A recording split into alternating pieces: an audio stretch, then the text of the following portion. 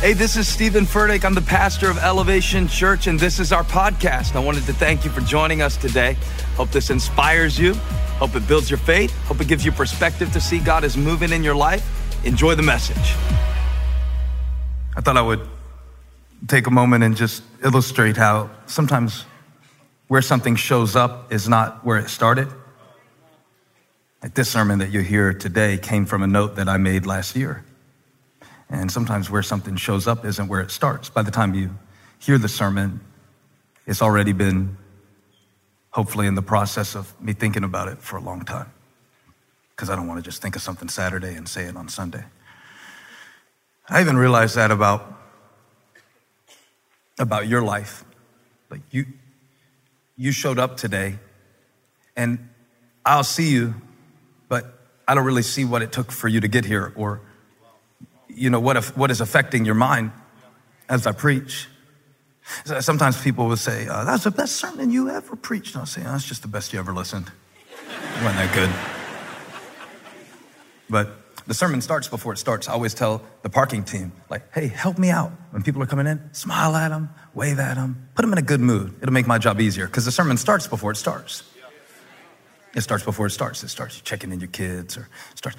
So make sure that you get as good of a start as possible. And this time of year, we're so focused on new beginnings, but the longer you live, the less you really believe in new beginnings. And the cliches don't really comfort you in the same way or inspire you at the same level anymore. New year, new you. No. I didn't grow 3 inches. Yeah, same me. You can't really get a new start to your story. What you can do is change the ending. And the only real way for you to affect the ending is to understand the starting place. It's very important that we understand the scripture that I read in the context of the times, because there would have been an outside gate, the outer wall of the city, with a gate for entrance, an inner gate as a line of defense, and then this space between the gate where justice was supposed to be served. And negotiations happened, and people would buy and sell, and that was the space between the gates where the negotiations of life and the deliberations took place. But between the gates, the realm of your decisions, the realm of your thought process, the space between what you see with your eyes and what you do in your life, what you hear with your ears and how you act when you go home. That space, that's where the battle is won and lost. Now, by the time the battle is won, there has already been significant work done. Nobody wins the Olympics at the race. They won the Olympics in the dark at 4:30. Where their success showed up is not where their success started. And usually if you see an issue in somebody's life, where it showed up is not where it started. It's the same with victories that it is with defeat. I told a story last week about my dad. And the reason I like to tell so many stories about my dad is because he's not here to correct them. I can tell him how I want to tell him.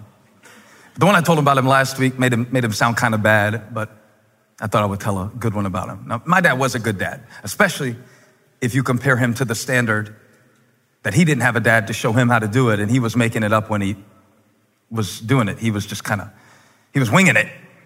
And I have mad respect for that, because it's hard enough to be a dad when you've seen a dad, but he had to make it up. And so some of his tactics were not FDA approved. Some of his tactics were kind of street tactics. One time I told my mom I wanted to kill him. Yeah, not my finest moment. I'll kill him. I want to kill him. And when he picked me up from school that day, early dismissal, picked me up from school and said he had 2 guns in the back of the truck. I was going to get one and he was going to get one because he heard I wanted to kill him, and if I didn't shoot, he was going to. I mean, that is not necessarily the type of parenting you hear about on Focus on the Family, but he's doing the best he could.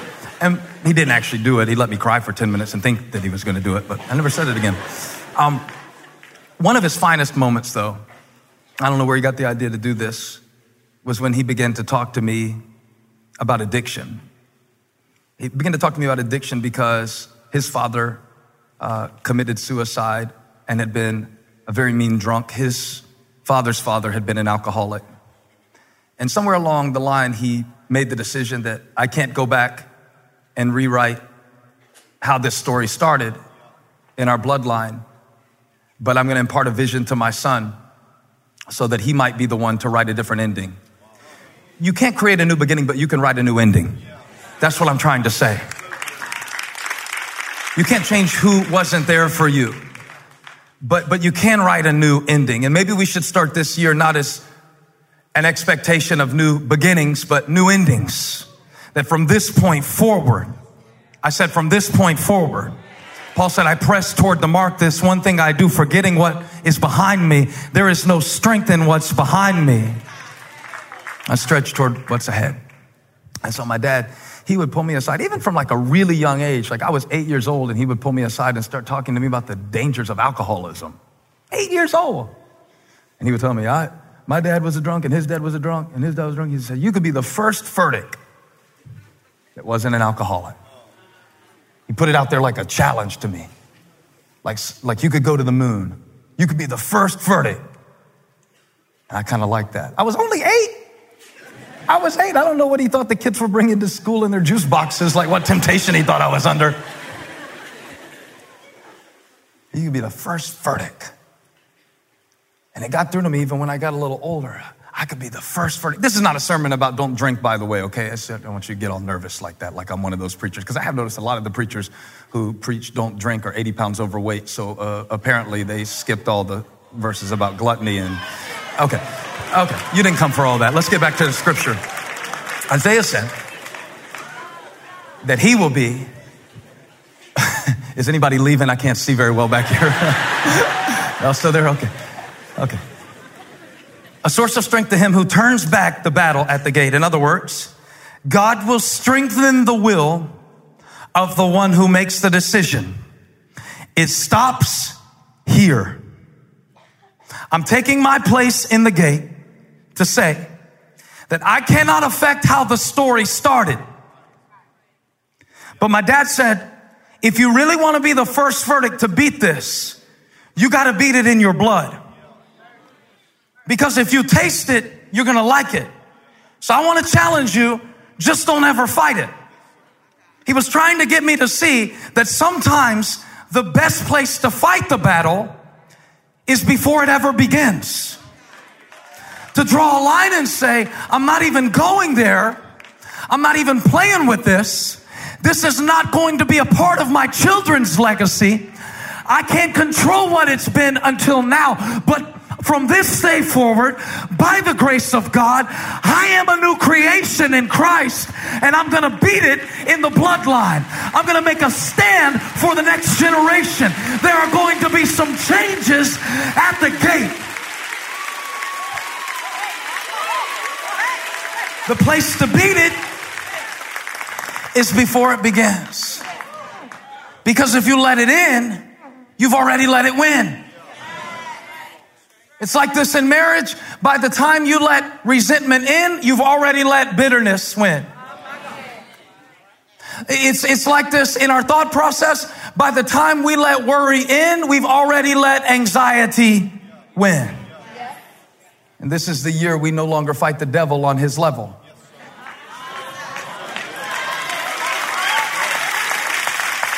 Because Isaiah said there is a strategy. You can turn back the battle at the gate. It's a powerful thought. Yes. Sometimes people make fun of me. We go out to eat. They say, oh yeah, I forgot you don't drink. Yeah, fine. I'm not judging you. Drink what you want to drink. I drink 14 Diet Mountain Dews a day. I got no judgment for your liquid consumption. I just got a different drug. What I'm saying is, this is a decision I made. It's a standard that I have set. And the problem in Isaiah's day is that the leaders who should have been setting the standard for the people have lowered the standard and left the people vulnerable. This has no relevance to our modern day, of course. The Bible is an ancient book. In fact, Isaiah says, he gives a picture of it. He says that the leaders who are supposed to be sitting in their seat of judgment, rendering decisions of virtue and justice. Verse 7, he says, they stagger from wine and reel from beer. The priest and the prophets, wouldn't this make church more interesting? The priest and the prophets stagger from beer and are befuddled with wine. Y'all, I have a hard enough time making sense when I'm up here sober. Can you imagine what I would sound like if I had a few? He said they stagger when seeing visions. They cannot see correctly, so how can they lead correctly? They stumble when rendering decisions. They are the ones who are supposed to calibrate the calling of the nation. And yet they are so drunk. Maybe it's a metaphor. Maybe it's not just that they're drunk on alcohol. Maybe they're drunk on pride. Maybe they're intoxicated with power. Maybe it's self-aggrandizement that has caused the leaders of this day to begin to weigh self-interest in a different scale than the best interest of the people. And yet Isaiah says something that rings true today, that God will be a source of strength to those who turn back the battle at the gate. Notice he says that no matter who sits in the gate, God is still the source of strength to those who turn back the battle at the gate. It would be worth answering the question, who is the source of your strength? If you haven't decided it by now, you need to decide it really quickly, because if the source of your strength is who you're sitting beside, you will live a very disappointed life. If the source of your strength is a number at the bottom of your balance sheet, something will hit your life so hard that you can't buy your way out of it. And you will find out really quickly that net worth is a terrible place to put your sense of self-value. If the source of your strength is how people look at you or treat you or think about you, if the source of your strength on any given day is the condition of your health, you will always be susceptible to the elements. And so Isaiah says he will be a spirit of justice to the one who sits in judgment and a source of strength to those who turn back the battle at the gate. To make God the source of your strength means that you depend on him. As one psalmist said, you lift your eyes to the hills. From whence cometh your help? Your help cometh from the Lord, the maker of heaven and earth. And he will not suffer your foot to be moved. The Lord which keepeth thee will not slumber nor sleep. The Lord is your keeper. The Lord is your shade upon your right hand. And the sun will not smite thee by day, nor the moon by night. He will preserve your soul even forevermore. To know that all your help comes from God. That all your hope is in Jesus. That all of your help comes not from the right, not from the left, not from the north, not from the south, not from the economy, not from the job. Touch somebody, say, not you. God is my source. Now go ahead and clap right now if you know God's got your back. In fact, stand up on your feet and shout about it. If God is your source in every season of your life, in every famine, I have a friend named Jesus.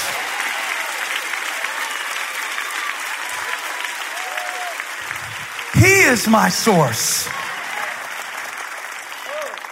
I am so tempted to preach on this part of the verse that I almost forgot what came before it. Isaiah said, in that day, the Lord Almighty will be a glorious crown, a beautiful wreath for the remnant of his people. Now, what is a wreath and what is a remnant? Besides a Christmas decoration, a wreath symbolizes victory. And he is preaching victory to people who are about to experience defeat. He's preaching, of course, about the impending Assyrian invasion to the northern territory of Samaria, the crown jewel of the northern kingdom of Israel, set on a fertile valley. He's speaking to them about their potential. And he's telling them how their protection is gone.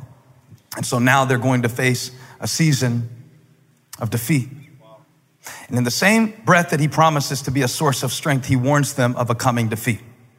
But yet he speaks about victory in the context of defeat. He says, in that day, the Lord Almighty will be a glorious crown, a beautiful wreath for the remnant of his people. God said he will be a wreath for the remnant. The wreath symbolizes victory. The remnant represents what's left. God always has a remnant. No matter what you've lost in your life or who walked away from you, God always leaves a remnant. No matter how wicked this world gets or how dark the times that we live in may seem to be, God always has a remnant. In every office, God has a remnant. In every church, God has a remnant. In every city and every generation, God has a remnant. God always has a remnant. There's always a little bit of oil in the house, even if you feel like you're starving to death. God always has a remnant. There's always a little boy with a lunch. If you call him forward and put it in the hands of the master, it will multiply, because God always has a remnant. No matter how many leave Gideon, there will always be 300, and God is able to win with the remnant. God said, I'm going to bless what's left. I will not be limited by what you lost. I will be a wreath for the remnant. I'm going to bless what's left. I'm going to bless what's left. Stop weeping over what's lost. I'm going to bless what's left. I want you to shout right now over what you've got left.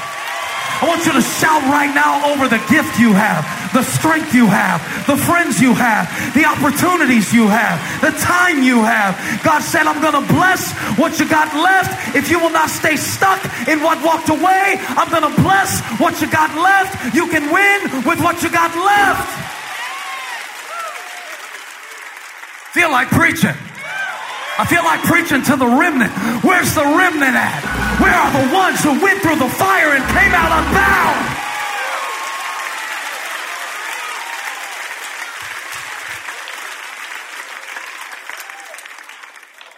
I'm gonna bless what's left. No matter what happens at the leadership level, I'm looking for someone who will turn back the battle at the gate. And in that day, the Lord Almighty will be a glorious crown, a beautiful wreath for the remnant of his people. And then he mentions two different spirits. Watch this in verse 6. Can we study the Bible? He will be a spirit of justice to the one who sits in judgment. That's the first one. And a source of strength to those who turn back the battle at the gate. So you've got the spirit of justice to the one who sits in judgment, and the source of strength to those who turn back the battle at the gate. Studied that text all week, and I thought I was talking about two different things. But the more I read it, the more I realized that this is two functions of the same spirit. He will be a spirit of justice to the one who sits in judgment, a source of strength to those who turn back the battle at the gate. The first part of the verse is about standards. He will be a spirit of justice. He will decide what is wrong and right. To the one who sits in judgment, he will be a spirit of justice and a source of strength to the one who turns back the battle at the gate. So the same God that is the source of our strength is to also be the source of our standards. And here's the question that I came to ask today. How can I expect God's strength if I do not embrace God's standards? I'm about to throw this mic, brother. See, how can I call God the source of my strength if I have not made him the source of my standards? He will be a spirit of justice to the one who sits in judgment. Now, if I have left that seat open and I have left culture to tell me what's right and wrong, how can I look to culture for my standards and then look to God for my strength? How can I look for the world to tell me how to live and then expect God to give me strength for a standard that was not his? How can I call God the source of my strength if he is not the source of my standards? How can I expect his strength and resist his standards? It's good, right? That's why I feel weak sometimes, because I'm asking God to strengthen me, but I have given away my strength because I have lowered my standard. And then the enemy comes in like a flood, but I don't have a standard.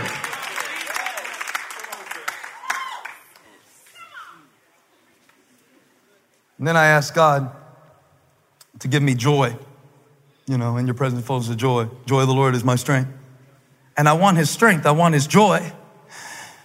But if I have not applied his standard to my thought life, and I let my mind think whatever it wants to think, and I go to God for strength, but I did not go to him for standards, I am asking him to violate the very nature of our relationship.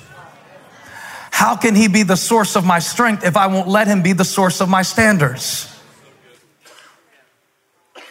Who set your standards? Who set your standards? Was it God that set your standards? I was talking to one guy the other day. It became very apparent to me pretty quickly that he sets his own standards for right and wrong. And I admire him for that because I don't trust myself that much. I mean, he must be really perfect to have his own standard for right and wrong. See, I need a God. I need a God who's bigger than me, wiser than me, who's been around longer than me. I need a God who can see around the next corner and know how this decision is going to affect my destiny. I don't want to occupy that seat. I need a God. And sometimes we're so crazy as Christians, we will allow the world to set our standards as a church and tell us what the church ought to be and not be, and put us in a box and call us by a denomination. But I will not be standardized by a dysfunctional world. I have a higher standard. We are a chosen people, a royal priesthood, a holy nation, to declare the praises of him who called us out of darkness. So like I'm preaching like this might be my last time. When you drive a vehicle so reliable it's backed by a 10-year, 100,000-mile limited warranty, you stop thinking about what you can't do and start doing what you never thought possible. Visit your local Kia dealer today to see what you're capable of in a vehicle that inspires confidence around every corner. Kia, movement that inspires. Call 800-333-4KIA for details. Always drive safely. Limited inventory available. Warranties include 10-year, 100,000-mile powertrain and 5-year, 60,000-mile basic. Warranties are limited. See retailer for details.